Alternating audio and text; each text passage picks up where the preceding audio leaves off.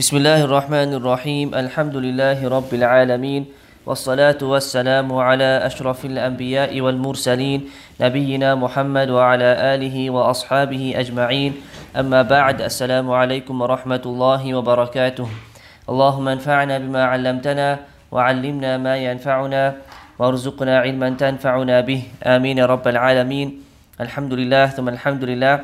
We praise and we thank Allah Azza wa Jal as we continue with our durus on Bulugh al-Maram, as we are going through the commentary of Shaykh Ibn Uthaymeen rahimahullah from his book Fath Dhil Jalali wal Ikram.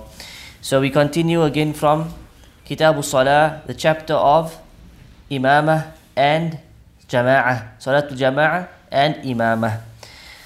طيب, so the first hadith of the evening reads عن زيد بن ثابت رضي الله عنه قال احتجر رسول الله صلى الله عليه وسلم حجرة بخصفة فصلى فيها فتتبع إليه رجال وجاءوا يصلون بصلاته الحديث وفيه أفضل صلاة المرء في بيته إلا المكتوبة متفق عليه.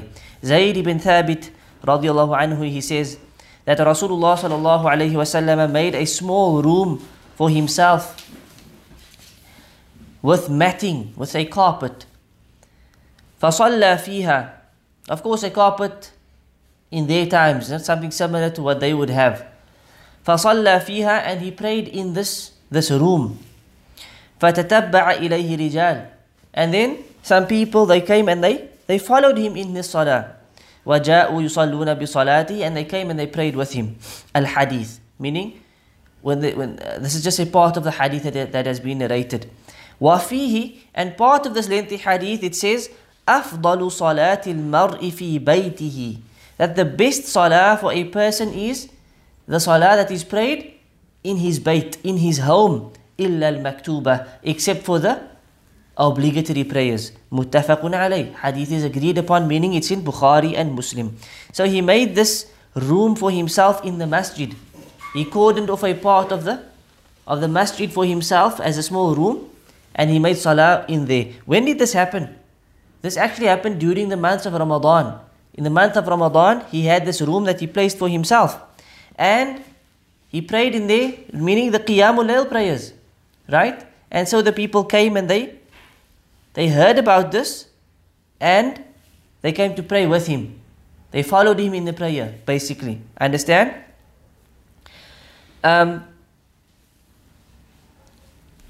So Ibn Uthaymeen rahimahullah, he says that this hadith is again referring to the Taraweeh prayers.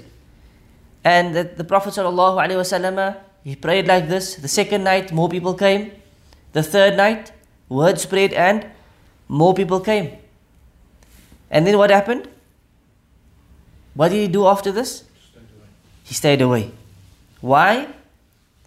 Not to say it's not a sunnah, but out of fear that it would become a fard, or people would take it as a fard. So out of fear that this is going to become a fard and it's going to become difficult upon the people, this is why he abstained. Right? And then he said in this hadith that the best prayer for a person is the prayer that is done in his home. Is the prayer that is prayed where? In his home, except for the maktubah, the prescribed prayers. Yani the obligatory prayers, the 5 daily salah, this is an exception to this rule. So firstly, some of the benefits of this hadith. Some of the benefits of this hadith. Number one, Ibn Uthaymeen says, it's permissible for a person to cordon off a place in the masjid for himself, like a small room. Because this is what the Prophet ﷺ did. Right? On condition, this doesn't make things difficult for the musallis and so forth. Right? But then other scholars said, this can't be right. This is something that was specific to the Messenger of Allah sallallahu alayhi wasallam, and anybody who's similar to him in their position, like Imam al-A'zam, meaning like a leader, like a king, for example. Somebody has a similar position like him in society, it's permissible for them only. Like a president, There's nobody above him. It's only permissible for them. Why? Because if we say it's permissible for everybody, what's going to happen? Everybody's going to cordon off a portion of the masjid, and then that masjid that could hold 1,000 musallis is now going to hold 100 musallis only. Because that brother's in his corner, that brother's in his room, that brother's cordoned off, and the musalla will become a mushkilat, become a major problem. There'll be no space for anybody at the end of the day. So how are we going to control it if we say this is permissible for one and all?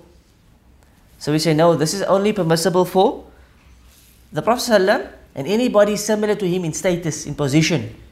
Right? And this makes a bit more sense because we know if we're going to open the door and say it's permissible for one and all to cordon off a part of the masjid for salah, for his own private space, then this will become a major problem. طيب. An exception to this would be when? For i'tikaf. For i'tikaf, you see this. People cordon off a spot so people can sleep. This makes sense, right? This makes sense because obviously we are the people going to sleep. You need privacy. You need that little bit of privacy and so forth. So this is why the masajid have these things in place where in the i'tikaf comes, they have a small little room for each person. They cordon off, and again here you have to reserve your place because a masjid can only hold so much. And when the time for salah comes, those rooms have to be closed off. If the masajid is full, like in Taraweeh times, like in Jumu'ah for example, the masjid is full, those rooms have to be closed so the people have to pack their things up again. Understand? But that is something that's manageable. It's only for 10 days, it's a short period of time. For the rest of the year, we say this should not be done unnecessarily, and Allah subhanahu wa ta'ala knows best. Secondly, the hadith proves that it's permissible to follow somebody in the salah who did not intend to be the imam. So his intention was to pray by himself. His intention was not to lead anybody in salah. Right? If you join him, his intention was to pray by himself. Is it permissible to pray behind him? Yes, it is. And this hadith proves that because the Prophet ﷺ was praying by himself. And people came and they just joined him. So even though he did not have the niyyah of imamah, of being the imam, it's still permissible to join him and to join anybody similar to him, yani any imam, even though they did not have the intention of being an imam. Understand? Because this is clearly mentioned in this hadith, and Allah subhanahu wa ta'ala knows best. Thirdly, it's permissible to have a barrier between the imam and the ma'moon. The ma'moom, those behind the imam. There can be a type of barrier. Because what happened in this hadith? He had a small room that he cordoned off for himself. He wasn't praying in the middle of the masjid. He was praying in this room that was cordoned off. And the Sahaba came and they stood behind him, meaning what? Outside of the room. Outside of the room. The second night, the same thing. The third night, the same thing. So they were following him, yet there was a slight or type of barrier between him and them. Like a curtain or something similar to that. Okay?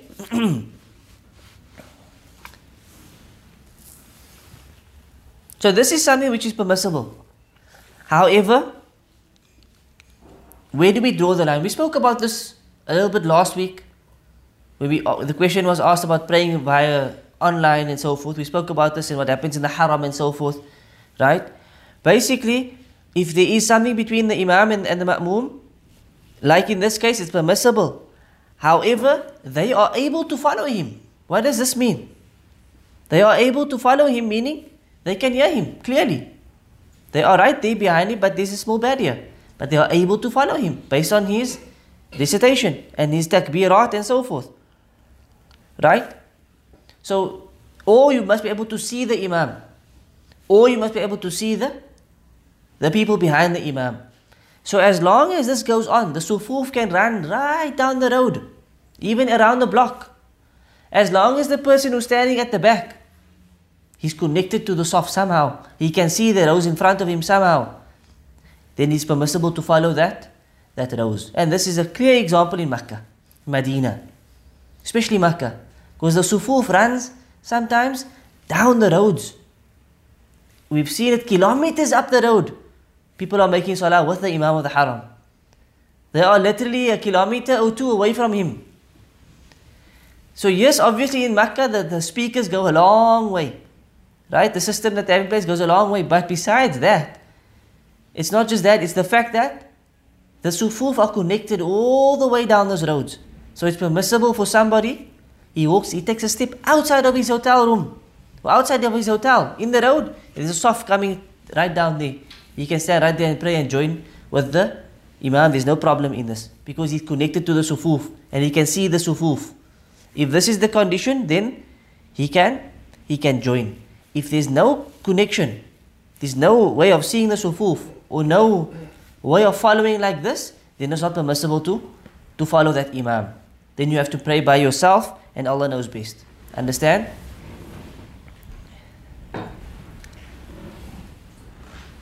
Another benefit of this hadith is that it's permissible to establish a jama'ah in a nafila salah.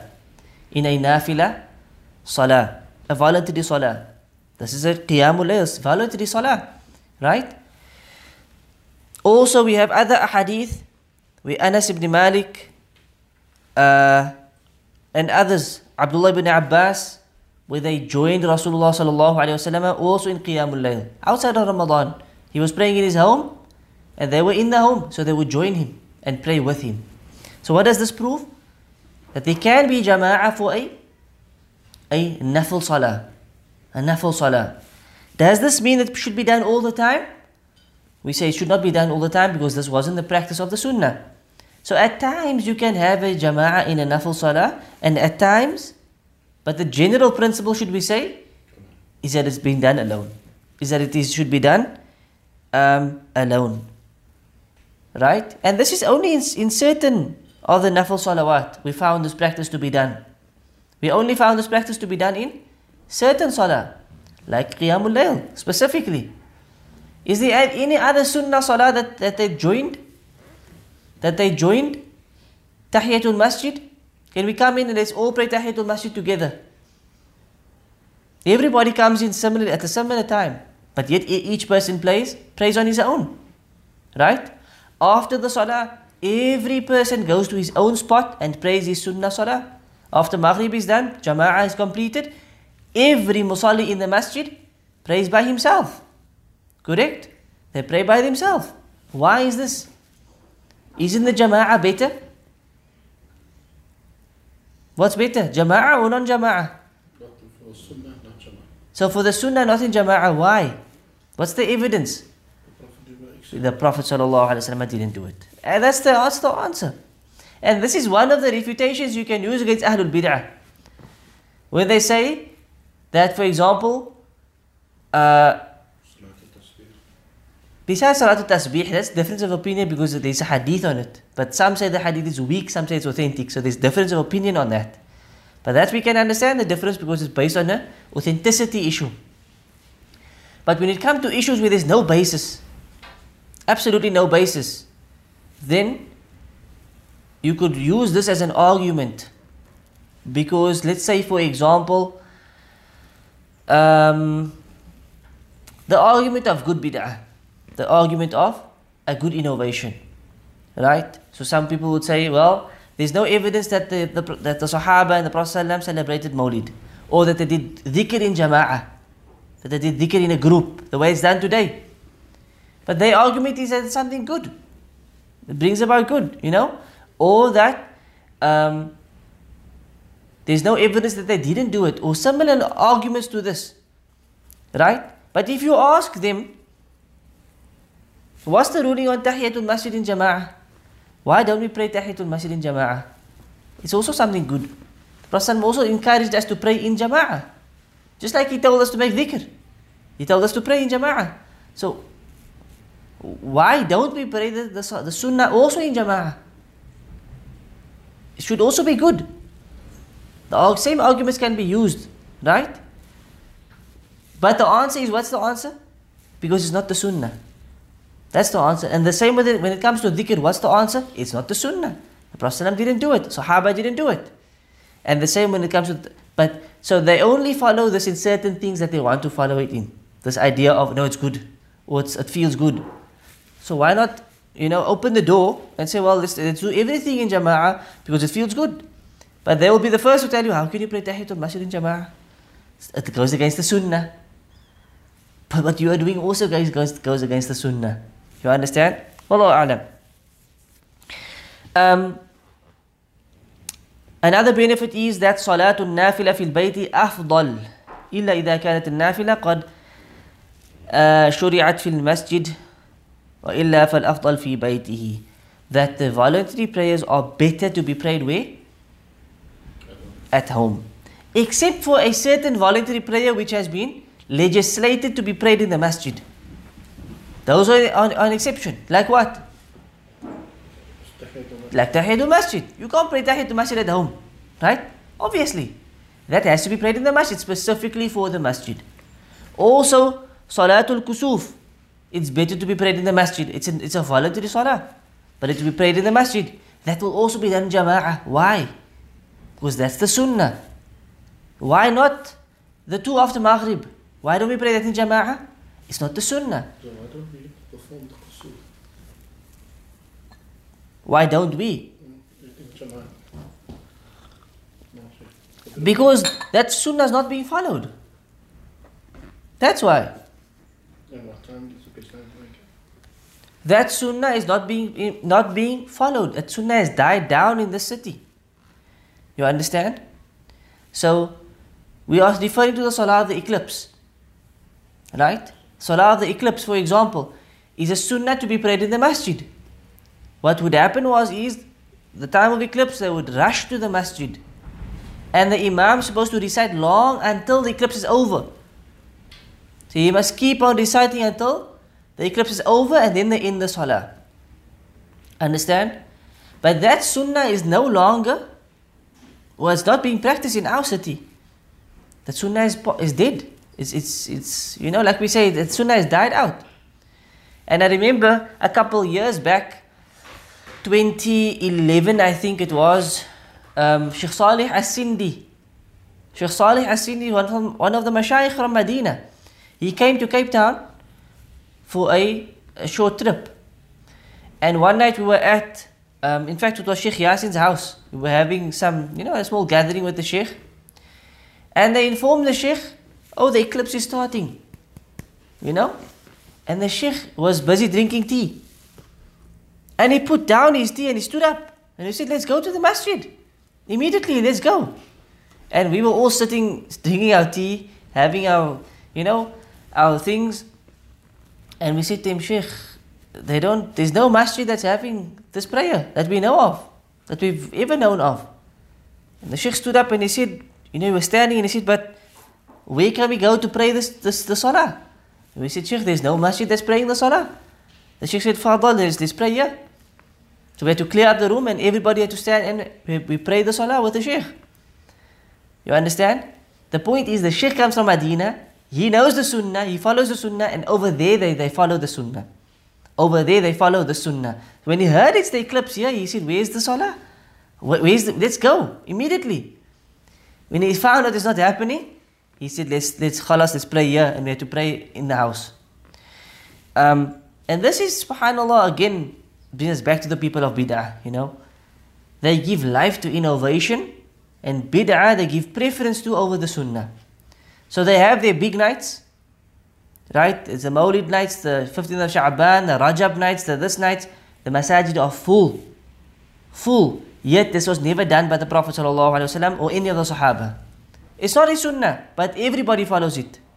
It's their deen. If you tell them it's not legislated, they may even attack you. They'll call you certain names. But when the real sunnah comes to be in the masjid, all of the masajid are closed. All of the masajid are not practicing the sunnah. So this is one of the consequences of bid'ah, that the sunnah actually gets put aside and bid'ah gets preference over the sunnah. Understand?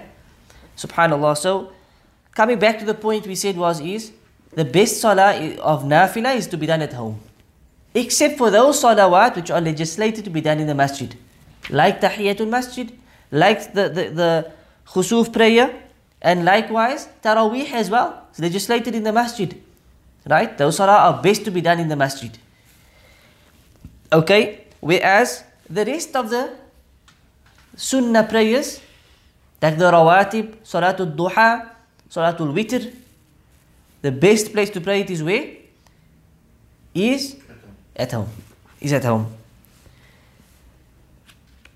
And again, does this apply to Makkah and Medina? Where did the Prophet ﷺ say this? In Al-Madinah, he's teaching us this. So which means it's better for you if you are in Medina to pray your sunnah at home than to pray it in Masjid al-Nabawi. Than to pray it in Masjid al-Haram. It's better even in those places. Even though, what did he say about Madina's Haram? The salah in this masjid of mine is 1,000 times better than any other masjid except for Masjid al-Haram. And what's the reward in Masjid al-Haram? 100,000 times better than any other masjid. But yet the sunnah prayer in the home is better than the sunnah prayer in the masjid. This is what Rasulullah sallallahu alaihi wasallam taught us. Right? So a person, if he can pray his sunnah at home and then go to the masjid, this is the best. And then he can pray tahiyatul masjid if he gets there. And any other nafil if he wants to while he's waiting for the salah. Right? For example. Or he prays the fard in the masjid, and the two after the fard, for example, he prays it where? At home. This is the best. So somebody, for example, may think, people sometimes assume the worst of each other, and they see a man, he prays the fard and he gets up and he goes home. And what do they say about him? He doesn't make sunnah salah. He's lazy, doesn't make sunnah salah. Right? The problem is actually with him, they don't even know that. They don't realize that the sunnah is actually to pray at home, and perhaps he's actually following the sunnah. So as they're bad-mouthing him and saying, "You're making sunnah salah ni." What they don't realize is he's actually following the sunnah to the best possible way. He prays at home. Whilst they are busy making ghiba and thinking the worst of him, that man's actually following the sunnah in the best way. There's nothing wrong to pray the sunnah in the masjid, right? There's nothing wrong praying it in the masjid. But here he says what? The best salah of a man, of a person, is that salah at home, except for the fard salah. Tayyib. Maybe a side point to mention is, if you fear that you are going to go home and you are going to be distracted, and you are not going to be able to pray the sunnah, then pray it in the masjid. If you fear, let's say you prayed the fard, and the two after Maghrib, you think you want to pray it at home. But now you're thinking, hey, if I get home now, what's going to happen? If I get home, I'm going to be lazy. I know myself. If I get home, I'm going to be distracted. I know myself. Or there's family at home. Or there's this one at my house waiting for me. Or they are visiting. If I get home, I may not end up making the salah. So in this instance, we say, you should know your condition. You should know yourself. In this instance, pray in the masjid and then go home. For this time, it's obviously better. But the general circumstances is, if you can pray it at home, then that will be better, and Allah subhanahu wa ta'ala knows best.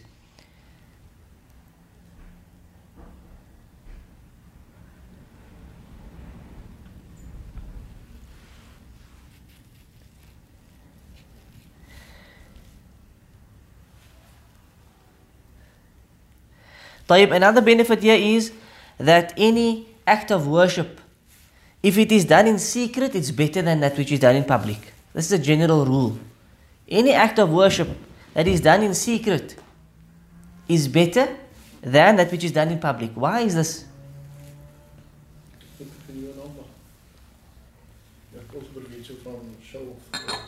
It's between you and Allah, which means it's closer to ikhlas. If it's just you praying and only Allah knows about it, can you possibly be showing off? It has to be this, there must be some sincerity in this. So this is always something that's better. It's always better to pray or to do something in secret. Right? Except for that which has been instructed or legislated to be done in public. Like Salatul Jama'ah. So a person cannot say, look, I pray at home because I don't want to show off in the masjid. You understand? That's not an acceptable excuse. That is not unacceptable because the Quran and Sunnah instructs us to go to the masjid and pray. So it's not acceptable to say, I'm rather going to pray at home because it's closer to ikhlas. No, that's not how it works. You're supposed to be there because the Prophet ﷺ said you must be there. That's where you need to be. And of course, you need to purify your intention. You're not going there to show people that you're in the masjid. Right? So that's not an acceptable excuse. The same with sadaqah. Allah subhanahu wa ta'ala praises the people who give sadaqah in secret as well as those who give sadaqah in public. We can do it in secret at times, and at times we can do it in front of others. There's also goodness in that, but the best is that which is done in secret at times, or most of the time. When there's a reason to give it publicly, we can do that, to encourage others to give and so forth, you know. But both is praised, likewise with salah. Those who pray in the deepness of the night, the darkness of the night, those who pray the sunnah at home, because they're following the sunnah, and because they are, they have that sincerity with Allah, as well as those who pray in the masjid. They have a special status. So this is the balance of a mu'min. This is the balance of the believer. Understand? And Allah knows best. Does this hadith restrict us to the person's home, or does this include other places as well? So let's say you're at your friend's house. Let's say you're at work and you're going to the masjid. From work. Right? You're at work and you have an office or you have a place to pray, but the masjid is around the corner. So for dhuhr, you're going for dhuhr, right? Do you pray the sunnah before dhuhr at home, or at your workplace or at your friend's house? Or do you have to pray it in the masjid? Or does this only apply to your home? Understand? Do you understand what I'm asking? Right? The Shaykh says that the reason the home is mentioned because this is what happens the majority of the time. But there may be occasions where you are elsewhere and you can still apply the sunnah. You can still apply this principle. So if you are at the office, you can pray in the office and then go make the fard in the masjid. You can still apply this if it's possible. If it's easy to do. If it becomes difficult, then of course we say just go to the masjid and pray the sunnah over there. Right? The same with your friend's house. If you can do it at your friend's house and then go, Bismillah. Right? And this may give you another opportunity, for example, to teach him the sunnah that he doesn't know. Most people don't know the sunnah. Most people don't know that the nafil salah is better at the home than in the masjid. They don't know this. So it's an opportunity to teach them this. Right? And Allah subhanahu wa ta'ala knows best. Then the Shaykh mentions some virtues of praying at home. Some virtues of praying at home. Firstly, it's an opportunity to teach your children, to teach the family. They can also see salah and so forth. And it also brings nur into the house. Right? It brings nur into the house and blessings into the house. Keeps out shayateen and so forth. Right? And as we mentioned, the issue of the ikhlas. There are a few benefits that can be mentioned of praying at home as opposed to praying everything in the masjid. And Allah subhanahu wa ta'ala knows best. Any questions on this hadith?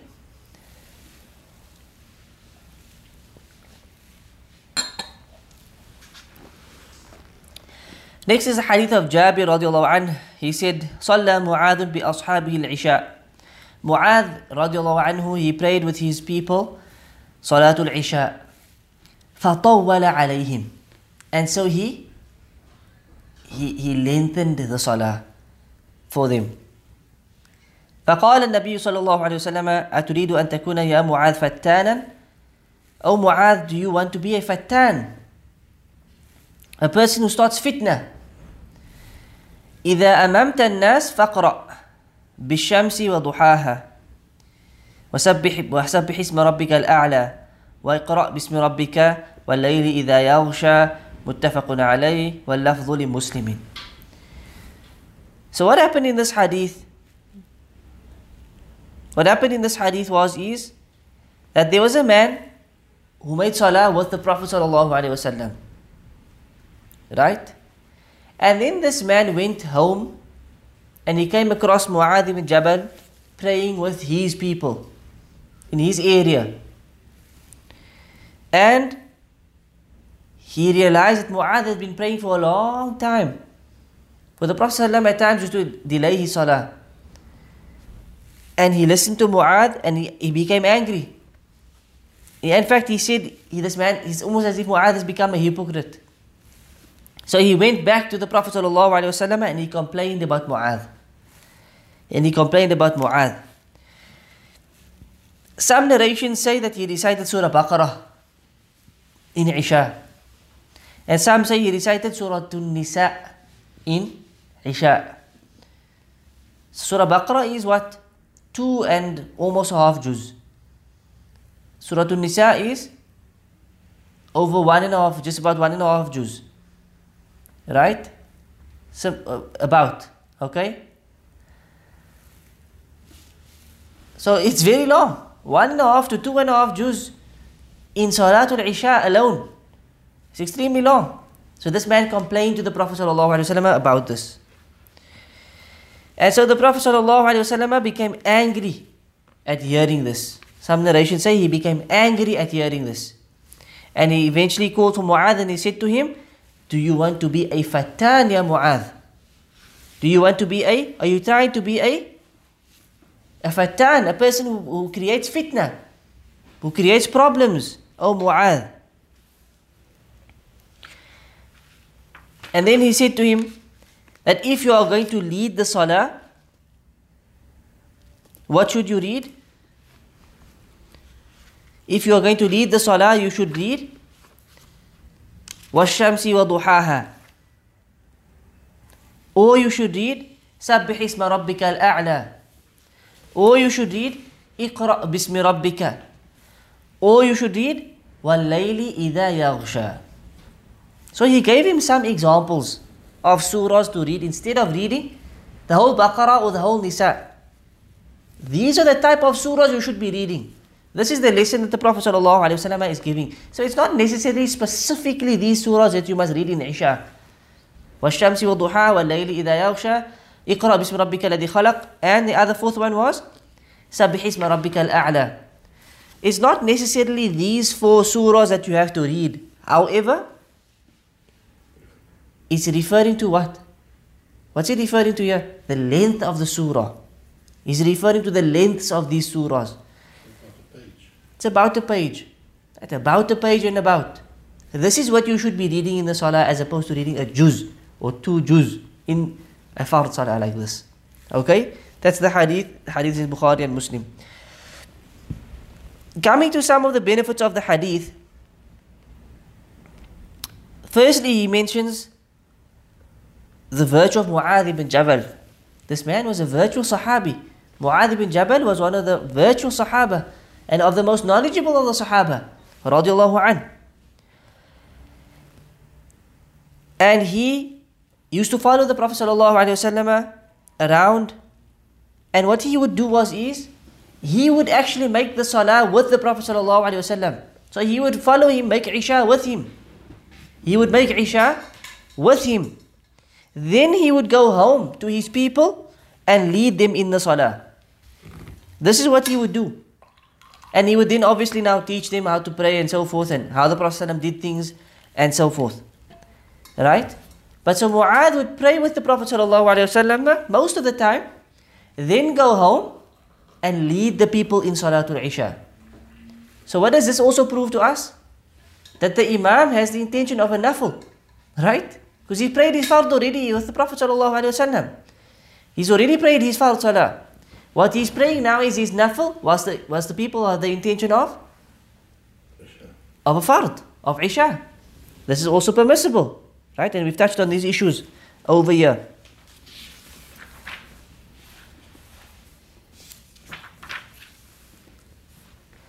Okay? So there's virtue first of all for Mu'adh, even though Mu'adh is being criticized slightly in this hadith. However, he was also one of the most noble of the Sahaba and of the most knowledgeable of the Sahaba. Secondly, we've mentioned that what he would do he would pray the fard with the Prophet ﷺ, go to his village or his area, lead these people with, obviously his intention is now nafil, and their intention would be fard. And this is something which is permissible. Okay?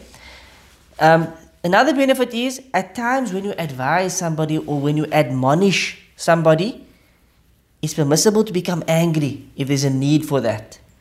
And in this instance, the Prophet ﷺ, he became He became angry at hearing what he heard. It upset him slightly because he felt that this wasn't appropriate. And do you want to become a fatan? Ya Mu'adh. So there's also this is like a strong admonishment. Not just getting upset, but also admonishing him and saying to him the consequences. You're going to become a fatan if you're going to do this. What does this mean, a fatan? How so? How are you going to create fitna? You're going to make it extremely difficult for people. Right? You are going to be making the salah so long, the salah is going to become a burden on the people. It's going to become heavy on the people. People won't want to come to the masjid. You're going to be chasing people away from the masjid. And many other things are going to happen. What's going to happen? People's going to talk. People's going to start fighting. Some are going to defend you. Some are going to rebuke you. Some are going to criticize you. And the people are going to become fighting from amongst each other. And who's the cause of this? In reality, it was you, O Mu'adh. This is what the Prophet ﷺ is telling him when he says, do you want to be a fatan, O Mu'adh? It's an admonishment so that he realizes, what I'm doing is maybe not the best. It's not the best. It should actually be avoided. Right? It should be avoided. And then he also gives him the type of surahs that he should be reciting. As opposed to reading that long, these are the type of surahs in this salah you should be reading. In Isha. Right? In Isha, around about this amount. So Isha, we say, is you are reading surahs that are medium in length. Not too long, not too short. So Isha, Fajr would be, Maghrib would be short. Generally speaking, Maghrib is kept short. Whilst Fajr we know is lengthened. And then we of course have Isha, which is somewhere in between the two, I would say. Somewhere in between the two, but obviously much shorter than the Fajr Salah. Okay? So Sabbih Isma is about a page long. It's about a page long. Does this mean it's haram to read more than a page? It doesn't mean it's haram to read more than. What's important is to know your people. This is what's important, is to know your people and know your jama'ah. Right? So if you know that your jama'ah, they are able to stand a little bit longer, 2 pages, 1.5 pages, right? Then that's no problem to lengthen the salah slightly like this. Understand? But if you also can see that the jama'ah in general is elderly people, or there's a lot of youngsters in the jama'ah, or there's a woman with a baby in the jama'ah, for example, right? Shorten the salah. The imam must have this hikmah. The imam must have this capability of trying to judge more or less when he can push a little bit longer and when he should maybe just shorten it up a bit. You understand? The imam should basically use his discretion and try to always be in the middle, but not too long. Right? At the same time, again, I know certain masajid, for Isha they read Qul Huwallahu Ahad, Qul A'udhu bi Rabbin Nas, Alam Tara Kayfa. It's also not, you want to read a little bit more of the Quran. You want to read a little bit more of the Quran.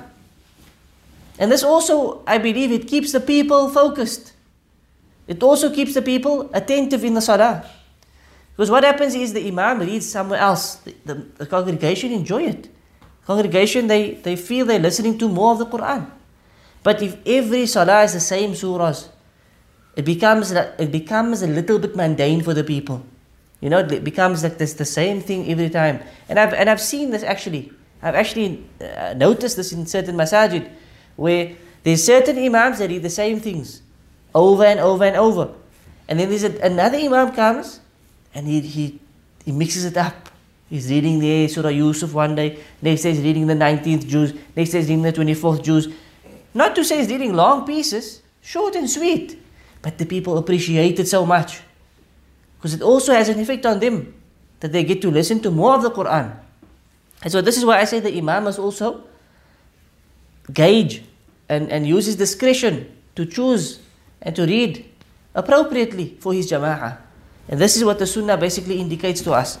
This is what the sunnah indicates to us. Wallahu a'lam.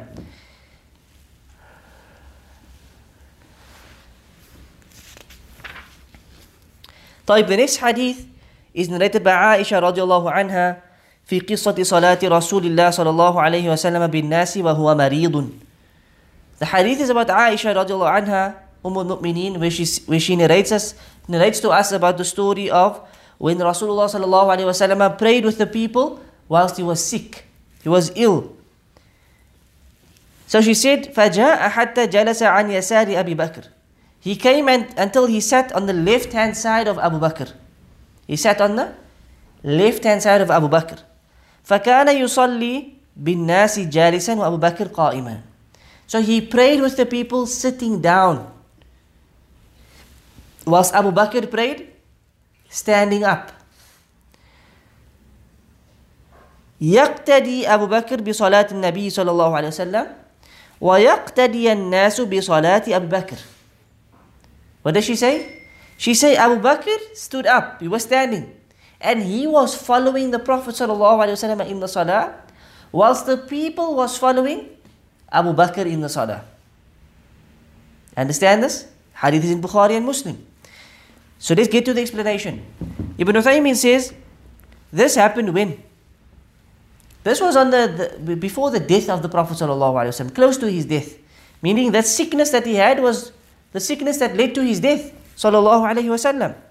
So what happened is, it's a lengthy hadith. The hadith basically mentions he was very sick and he was fainting, and he asked for a bucket of water, like a bathtub of water, something similar. And he rinsed off and he freshened up, and he said, had the salah begun? They said, the people are waiting for you, O Messenger of Allah. And he fainted. More water. Same thing. Have they prayed? They are waiting for you, O Messenger of Allah. And he fainted. More water. That's happened 3 or 4 times. Until he said, tell Abu Bakr to lead the salah. Tell Abu Bakr to lead the salah. Aisha said, rather choose Umar. Umar would be a better choice, because my father becomes emotional. He's going to cry in the salah and so forth. She's a bit shy and embarrassed. Let Umar lead. He said, Abu Bakr. Abu Bakr was about to lead. When Abu Bakr was instructed, what did he say? Tell Umar to lead. Umar, you lead the salah. Umar said to him, you are more befitting. You are more befitting. And so Abu Bakr eventually leads the salah. So for a few days, Abu Bakr used to lead the salah whilst the Prophet ﷺ was extremely ill. Right? So, whilst Abu Bakr is leading the salah one day, the Prophet ﷺ, he comes to the prayer. He comes out of his home and he comes to the prayer. So Abu Bakr is already leading the salah. And as he comes, his uncle Al-Abbas, the son of Abdul Muttalib, his uncle, is holding him up on the one side, and his cousin Ali ibn Abi Talib is holding him up on the other side, radiallahu anhuma. So they come, they bring him into the masjid, and because of his weakness, he tells them to sit him down. So he sits down next to Abu Bakr. Abu Bakr is standing in front, the people are behind him. He sits down on the left hand side of Abu Bakr. So Abu Bakr is on his right. Okay? He's obviously on Abu Bakr's left. So he sits down and Abu Bakr is standing up leading the salah. So what happens is, he takes over the imamat. Abu Bakr now wants to step back, obviously, or at least stop leading, because the Prophet ﷺ has come. So he starts to continue the salah, whilst Abu Bakr remains standing. The Prophet ﷺ is now leading the salah. He basically takes over the imamah. So whilst he's sitting, Abu Bakr is standing next to him, following the Prophet ﷺ in the salah. And he's the only one who can hear his voice, because his voice is very weak, because of his illness. Whilst the people are still following who? Abu Bakr in the salah. Because that's the only voice they could hear. So they continue to follow Abu Bakr. They're all standing. The Prophet is sitting, he's taken over the imamah. Only Abu Bakr is technically following him. And he's the only one who can hear him making Allah Akbar, Allah, Sami Allah, Alhamdulillah, Allah Akbar, and so forth. And Abu Bakr would say it out loud, and the people are following him. So we got one Prophet sitting, the rest of the people are standing. Okay?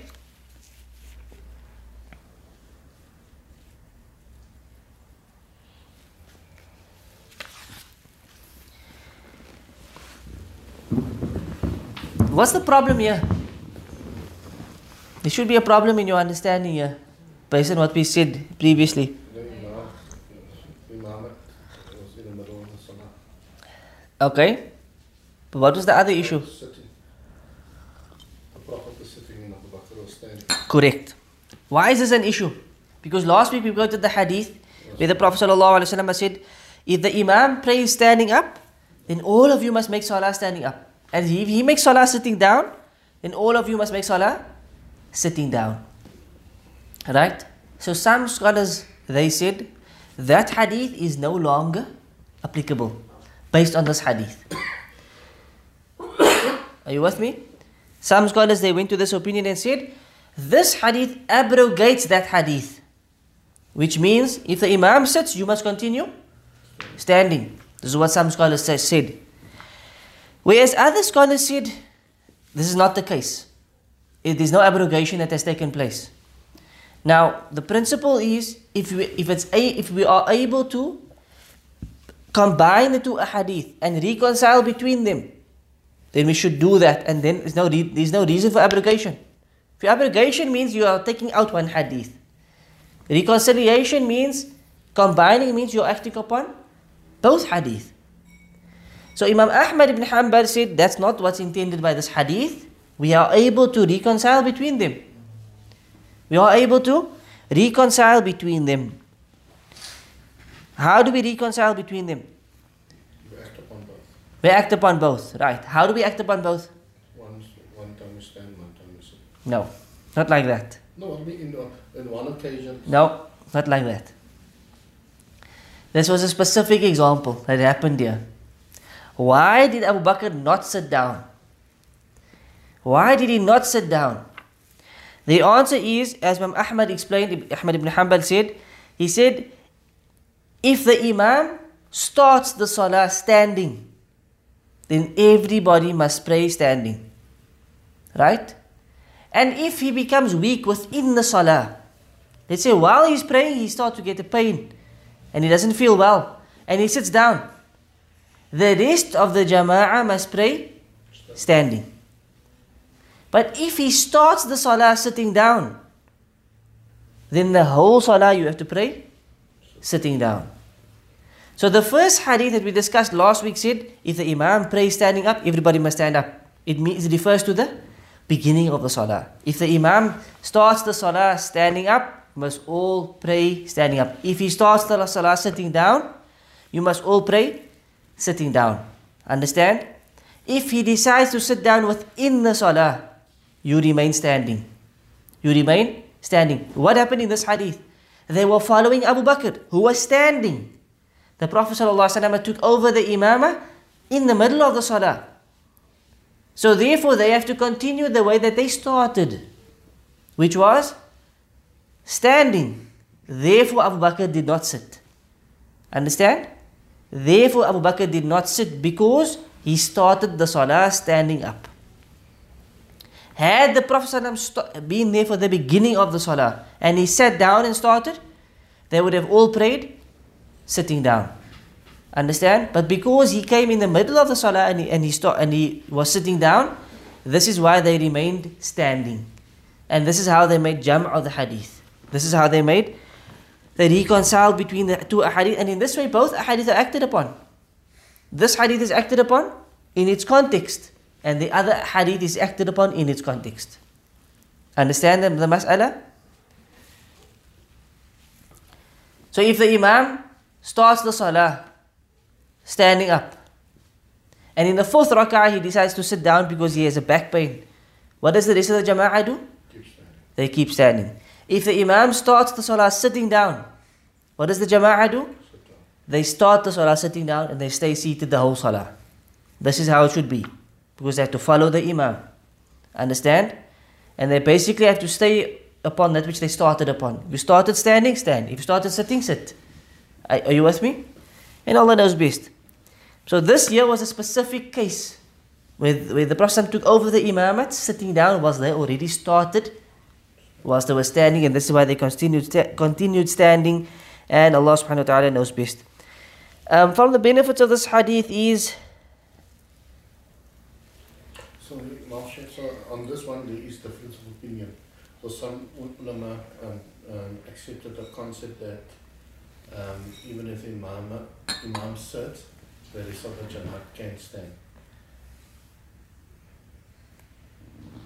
yes, because they said that first hadith is abrogated by this hadith of the Prophet and Abu Bakr. So what do you do if you get into a masjid and that happens, right? So as a Jamaat, do you follow the Jamaat or do you follow your opinion? So meaning, when I say your opinion, means the accepted. I understand what you're saying, yes.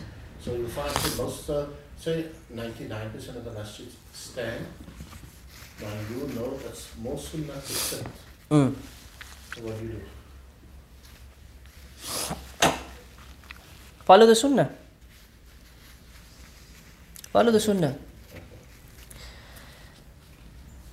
Because following the Jamaat also, it's an opinion, right? So it's also not going against... Following the Jamaat, there's no reason to follow the Jamaat, basically. But even if you follow the Jamaat, it's also you are still following an opinion of some of the scholars, which is...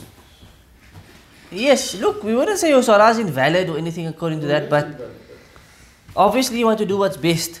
And in this case, I would say you follow the correct view, which is to follow the sunnah. Okay. That would be the best thing to do, and Allah knows best. You know, and afterwards people might discuss it and so forth, and you say, look, this is the view that I follow. If the Imam started while he was sitting, I'm going to sit. And if the Imam sat down during the salah, I'm going to continue standing. Because this is what the two ahadith teach us. You understand? If you're going to engage, you must have the knowledge of engagement though. That's very important, right? Meaning you must know the mas'ala properly, then you can engage the people on this in a nice way, teach them and so forth. Otherwise, just say, look, difference of opinion, and you basically carry on, and Allah subhanahu wa ta'ala knows best. A benefit from this hadith is that the Imam can, if he comes in, he can take over the imamat, right? And this applies to the Imam of the masjid, or the Imam of the place, for example, right? He can do this as is proven by the Prophet sallallahu alaihi wasallam. Okay? And yet the salah continues. Salah doesn't start from over. Salah continues and it does not start from over. So the Shaykh gives an example and he says, if the Imam puts an assistant in place, right? And the assistant has prayed 2 rak'at, the first 2 rak'at for example. Then the Imam comes and he walks to the front and he takes over the salah and he completes the salah. That assistant now becomes a follower. He now becomes a follower. So that Imam will pray 2 rak'at only, complete the salah, the jama'ah will be done. He will then have to stand up. The jama'ah will be done, right? Because they've prayed 4. Yeah. He will then have to stand up and make another 2. He will then have to stand up and make another 2. So the Jamaat must wait until... No. They can finish. Can they get it without Imam? Right? Didn't you say last week that... But that's something... That's something else, man. That's actually another option. That was an option I gave. Remember I said it's an option? And I said we're going to get to that mas'ala again. In the time of the musafir and so forth, we're going to get to that mas'ala. And that's coming up soon. Salah of the musafir. Right? I said that's an option for the ma'moom. Okay? So the Shaykh says if he prays 2 rak'at and he completes for the jama'ah the 4th 4 rak'at, وَيَأْتِي هُوَ بِمَا بَقِيَ مِنْ صَلَاتِهِ ثُمَّ يُسَلِّمُ بِهِمْ. Right? So yes, that's what they could also do. They could sit and wait for him to stand up. So they will stay in the 4th rak'ah. He can then stand up and pray 2, come back and they make the taslim together. Similar to what you mentioned now, the musafir. Praying, for example, Maghrib with a person praying Isha. So he's praying 3, he's praying 4. Similar instance, right? So you can wait in the tahiyyat and then you complete with him. But that's an option, as I said. We'll get to that again. That's what most of the scholars would maybe recommend, or at least some of the scholars. Others would maybe recommend something else, but we'll get to that inshallah. Right? So what Sheikh said is you can greet. Let's leave that. Let's leave that. Right? Let's wait till we get there. Right? For now, stick to this view that you wait for the Imam so that you don't precede him. So that you don't precede him. That's most important for now. Right? We're going to get there inshallah. So this is permissible for the Imam to do. This doesn't mean anybody can just walk in and I'm taking over the Imamat. So they're praying in the Jama'ah and I walk in and think, well, I'm just going to take over. And I go stand there. Obviously this doesn't apply. It applies to the official Imam. Right? Is it better for him to do this or not? It depends on the situation. Depends on the situation. Most of the time, especially in today's day and age, it's better for him not necessarily to do that. Because it can lead to a fitna. It can lead to a fitna. Right? However, Ibn Uthaymeen rahimahullah, he says that when there's fitna, so-called fitna, right? He used the word tashwish, which happens because of the sunnah. So sometimes you do something which is a sunnah, and what happens? People don't know it's a sunnah. So what do? They react. Then after the salah, there's a little bit of a back and forth, an issue. Okay? The Shaykh says this is something good. The fact that you stuck to the sunnah, and now after the salah there's an issue, for example, that comes up. This is actually something, there's goodness in this. Why? Because you have rejuvenated the sunnah. Secondly, now you can teach the people that they didn't know the sunnah. But if the person never fulfills that sunnah, the people will never learn the sunnah. Do you understand? So this is the correct understanding, man. If you look at it from another understanding, and I'll give you a more common example of something very similar. The dua after salah in the masjid. And this has happened to me a few times. When I don't make the dua in the masjid. Right? Some people understand, some people don't, they're not bothered. And then there are always people who are bothered. And they come to you and they say, Sheikh, you know what? Isn't it better just to make the dua? Isn't it better just to make a small dua, you know? Because some people feel the salah is incomplete. Or, you know, one uncle came to me one day and he said, you know, I think it's better for you to make the dua. And we've decided, he tells me, we've discussed it. And we say it's a fitna if you don't. So his words. So I don't know who we discussed with, but this is what he told me. We discussed it and we believe it's a fitna if you don't. We came to this conclusion. And I said to him, the fitna is that people don't know the sunnah anymore. That's the fitna. The fitna is people don't know the sunnah. They only know what the culture is.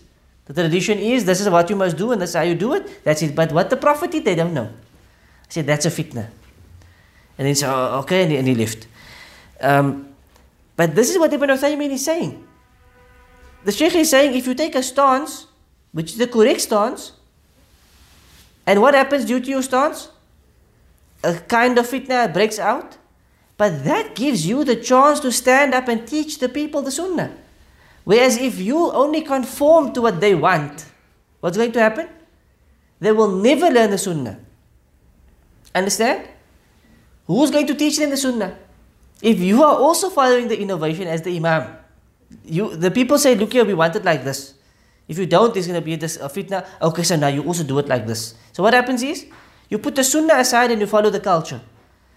Now that sunnah never ever gets brought back to life because the imam himself decides to follow the bid'ah and the culture. So how is the sunnah ever going to be brought back? This is the fitna. It's not the fact that the person who's following the sunnah created some discussion between the people. That's actually good. Because now the people can actually start to think and discuss. And when they come to the imam, now the imam can stand up and say to the people, this is the sunnah, ikhwan. Do we want to follow the sunnah or not? What are we doing here? What is our intention? This gives the imam the chance to teach the people. So on this issue, Ibn Uthaymeen brings this out. So he says, if it's better for him to do it, he can do it. And if it creates a tashwish, in Arabic means, like a not a fitna, but tashwish is where people discuss things, man. Did you see what the Imam did now? Hey, what just happened now? After the salah it becomes tashwish. People are back and forth. Hey, but this. That gives the Imam the opportunity to teach the people the Sunnah and say, look, this is what the Prophet ﷺ did.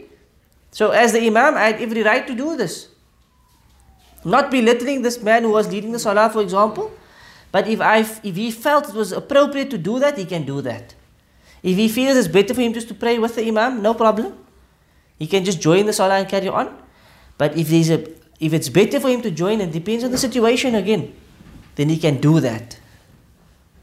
And should we say, met 'n fitna maak? That sometimes that's a good thing. Because sometimes that gives the person the opportunity to teach the Sunnah. Whereas if you just conform to the norms of society all the time, then you open your mouth one day and you say, you know what, this is actually bid'ah, this is the Sunnah. Other people are going to listen to you. You've been doing it all the years. And the other Imams have been doing it all the years. Now one person comes and now he's like a strange individual. So this is also why many of the Imams are to blame for the condition of the people, because they haven't stood their ground. They haven't stood their ground and followed the Sunnah. Wallahu a'lam. Let's try to complete this hadith. The virtue of Abu Bakr is also from this hadith. He was put in as the Imam. This is also a sign that he was going to be the leader, the Khalifa of Rasulullah sallallahu alayhi wasallam. Also, this proves that the Imam can actually step back and be the Ma'moom.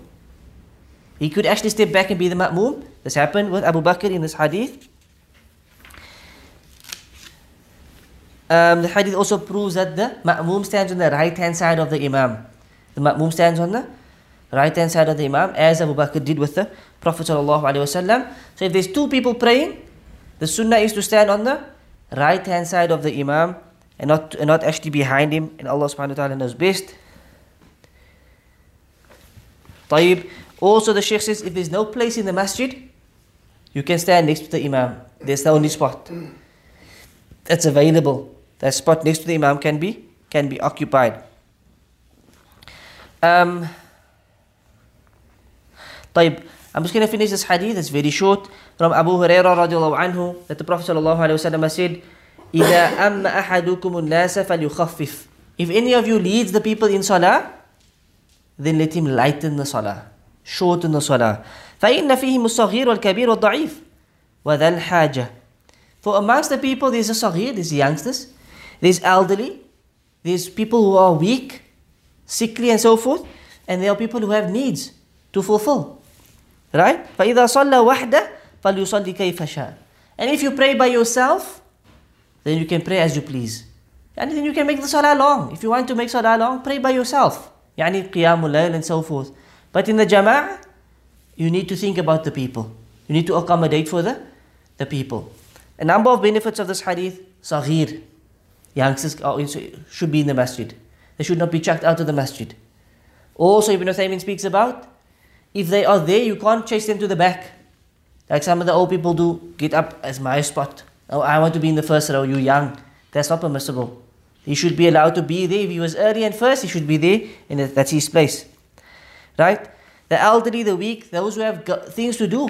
Maybe people have got to go to work. People have places to be. So for you to lengthen the salah can be problematic. Right? You can be inconveniencing people. فَلْيُخَفِّفْ. Lighten the salah, shorten it. What does this mean? Does this mean make it fast? Rush through? It means be balanced. Pray the way the Prophet ﷺ prayed. That's what it means. Pray the way that the Prophet ﷺ prays. In fact, in another hadith it says, the Sahabi says, I never prayed behind any Imam who was the shortest in his salah, yet the most perfect in his salah than the Prophet ﷺ. So that's the way we pray. It's short, it's sweet, it's concise, but also it's everything in its place. Everything in its place according to the Sunnah. The Sunnah Adhkar is part of it. We don't just read the fard and rush through. Sunnah Adhkar is part of it, everything in its place, and so forth. Understand? This is the way that we pray, and this is not, the sunnah is not, doesn't mean you pray too long and so forth, right? Pray according to the sunnah is the best way. Wallahu a'lam. وصلى الله على نبينا محمد وعلى آله وصحبه أجمعين. سبحانك اللهم وبحمدك أشهد أن لا إله إلا أنت أستغفرك وأتوب إليك.